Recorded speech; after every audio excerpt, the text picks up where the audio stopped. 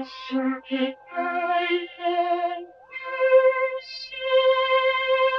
the CircuitPython Parsec today, I would like to show you how to use async I/O to run concurrent tasks that don't get in each other's way. So what you'll see here in the overhead, I have 3 LEDs plugged into this Metro RP2040. The green one on top is blinking at this quarter-second rate.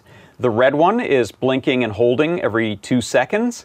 And the little white one down at the bottom there is fading up and down at a different speed as well. So all of these things are happening. They're doing tricky little internal timings, but they don't really bother each other. How does that work? Well, what we do in code is we import async I/O.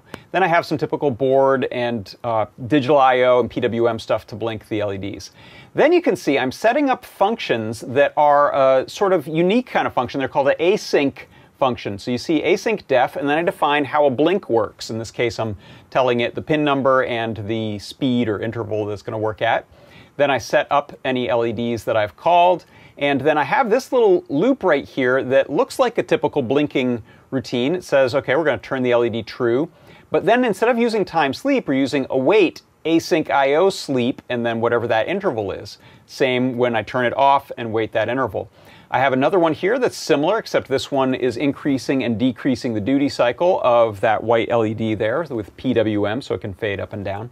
And then instead of running our main task as usually like a while true loop, what we do is we create this async function called main.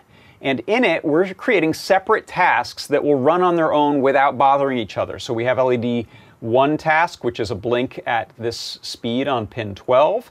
We have LED 2 task, which is the 2-second one, and that's on pin A1. And then we have a third task, which is running that fade routine on pin A0, and it's running really fast.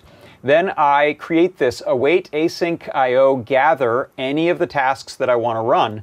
And then the sort of meta run that we have around the whole thing is this async IO.run, and then I'm calling that main function, which is full of those tasks.